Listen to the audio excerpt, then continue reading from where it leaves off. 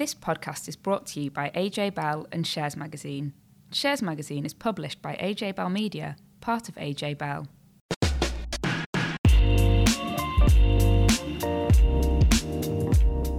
Hi, we're back with a special podcast looking at the impact on savers and investors of Joe Biden winning the US presidential election. I'm Laith from AJ Bell. With me to discuss the news, as ever, is Dan from AJ Bell and Shares Magazine. Hi, Dan. Hiya, how are you? Very good. And yourself? Yeah, good. Thank you very much. Been a long wait, hasn't it? But yeah. we finally got a result. A Biden win projected. Obviously, there's still some dispute in some quarters about that. But how have markets reacted to that? What's the general mood been over the last few days? Well, last week when it was looking like kept sort of changing. I think when we recorded our podcast last Wednesday, we were sort of thinking the markets were sort of veering towards potentially Trump being getting re-elected, but since then it swung the other way. So last week we saw sort of roughly between 6 and 7% gain on the UK market and the US particularly market as well. And then over the weekend we've had all the media outlets declaring that Biden's won based on the votes so far. And so Monday morning, we had sort of between a 1 and 2% rise on sort of equity markets across Europe and Asia as well. And, we're recording this first thing in the morning, but pre-market indicative prices would suggest it will be another really good day for US stocks as well. So I think, the mood is definitely celebratory at the moment in terms of the outcome. Yeah, so that's the kind of, I guess, broad market picture. Is any more detail in terms of kind of individual sectors which have done well and perhaps not so well? Yeah, so I think tech has been the winning trade for a lot of 2020. And there was a bit of concern that if Biden got in sort of full control of Congress, that you would have had sort of negative things for the tech sector, including sort of punitive tax measures, which would potentially hurt sort of corporate earnings, and then potentially another tax on top for certain tech companies as well. So there was a sort of assumption that we switch into sort of the value trades. But what's happened now is because Biden's won on the number of votes, and it looks like it's going to be a divided government. Basically, investors are sort of saying that they're not going to see some of these tough tax measures. So tech is back as a winning trade again. So in the last couple of days, we've seen big movements in tech stocks, and also because tech is arguably one of the few places where you've got a much stronger chance of seeing consistent earnings growth during the pandemic. So lots of businesses are struggling or are seeing a disruption temporarily to their earnings. But the idea that more people are working from home, there's more pressure on companies to have more efficiencies, potentially to automate more stuff. All this is sort of playing in favor of tech, and that's why investors are flocking back to this sector once more. And I think you've also seen big movements on the commodities market as well. So the mining shares have been in demand, particularly following the weekend news about Biden winning. It's a play here on global trade. So we'll perhaps discuss a bit about global trade and Biden a bit later in this podcast. But really, commodities are definitely in favour. And as an extension of that, we've got emerging markets as well, are seen to be a really big beneficiary here. And this is all down to the idea of Biden being much more predictable when it comes to global trade. Trump was very aggressive and extremely unpredictable. Always looked to sort of poke accusations and sort of criticism of other countries. And I think that the world, from an investment perspective, is looking at a Biden divided government as being much better for global trade.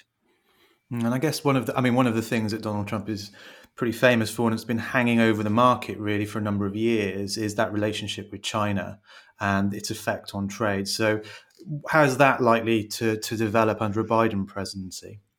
Yeah, I think there's probably two ways of looking at this. First is that if you look at the reaction in sort of the Chinese media to Biden winning, that it's definitely favourable. I think that they see him as much better partner or less of a disruption than Trump would be. So I think China looking at it quite favourably. There's an assumption that Biden will quickly roll back some of the tariffs that he's had on China, Trump's put on China and potentially other countries like or regions like the EU. I was reading that there's an article in the Guardian source that saying some Chinese people saying that Biden's acceptance speech was was perfect. So I think that there's definitely a hope that the sort of US-China relationships will be improved. However, Biden has been critical about China's exploitation of intellectual property rights and sort of the way that they just don't care whether they're infringing someone else's sort of intellectual property. So I don't think he's going to be an easy win over. He will still sort of stand his ground and fight for various things with China. But I do think that the market certainly views the perspective that China and US are going to become better friends than they certainly were. So I think there's a lot to look at with Biden. There's a lot of hope at the moment about what he can do, but I also think it's worth just maybe taking a step back and thinking, what was he proposing during his the presidential campaigning? And I think one of the key things was about tax. So Laith, you're our resident tax expert. What exactly was he proposing, and I wonder whether some of these things will actually happen or not. Yeah, I mean the US tax system is pretty complex, and he's got quite a wide range of sort of different proposals. But probably, the big ones that I think that are particularly relevant to markets are the proposal to raise the corporate tax rate. So this is the corporation tax, which was cut. One of the first things that Donald Trump did was cut a corporate tax in the US from 35% to 21%. So actually a really huge cut. And that gave us a really big boom in the US stock market at the back end of 2017 into 2018 when it was first enacted. Now, it's been at 21% since then. Biden is proposing to raise it to 28%. So back up, but not as high as it was previously. Markets don't seem to have been too rattled by that. As you said, the reaction appears to be broadly positive, and I guess that is perhaps again because of that point you raised, Dan, which is that this is a divided government in that it's not been a clean sweep for the Democrats. There is still a balance there in terms of the Republicans in the Senate, we think, at the moment. That will mean that perhaps there is some restraint in terms of the policies that Biden can get through. The other big kind of tax issue was increasing taxes for those high earners earning over $400,000 a year. So increasing payroll tax, which is essentially their version of what we'd probably call national insurance. So increasing that for those high earners. And also increasing the rate of income tax as well from 37% back to 39.6%. Again, that is basically a Trump tax cut that's being reversed. So, overall, it's probably a kind of presidency that's going to mean higher taxes for those higher earners. But Biden's pitch has basically been if you're a middle earner or a low earner, you have nothing to worry about. I think there's probably two other tax points that I'd raise, which are kind of interesting in that they could perhaps provide kind of a blueprint for what's going to happen over here, because they've been talked about over here as well.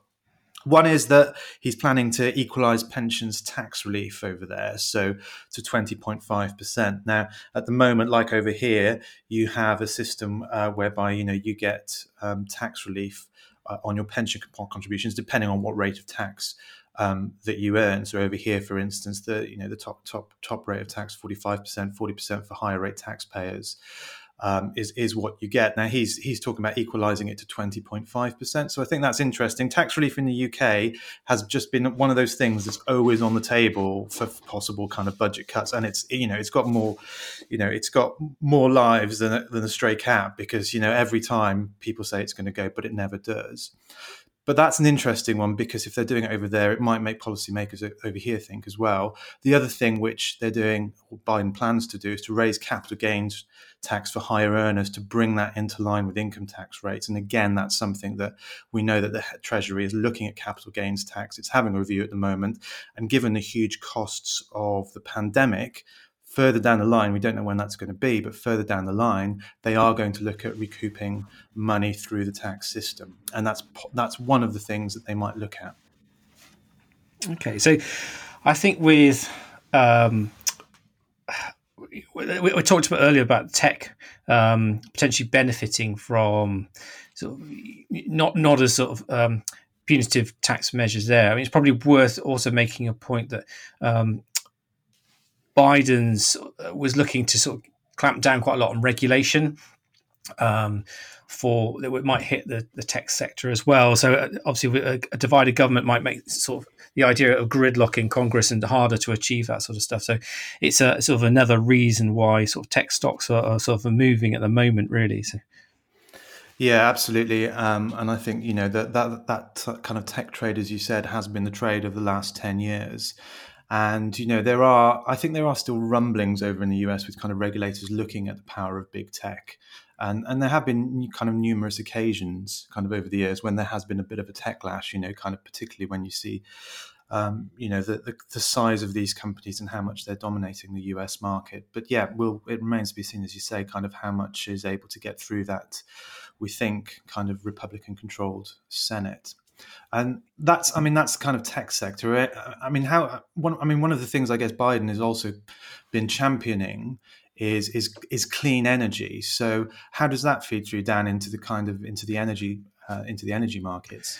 Yeah, I mean, if you just looked at sort of tracker funds that were exposed to clean energy equipment manufacturers or clean energy producers and stuff, they've had a fairly decent run this year, and I think long term, Biden's very much into renewable energy, and that's going to be the direction for America. Certainly, completely different from how Trump has viewed it. But I guess the question is, obviously, the divided government makes it a bit harder to push these things through. So I wonder, short term, we might not see some of those sort of green energy investments shoot up as in the same pace that they have been before. But longer term, it sort of looks quite attractive for that. But I guess Trump was very pro fossil fuels. And I always remember when seeing sort of TV footage of when Trump was campaigning to first get into to win the first presidential election for him.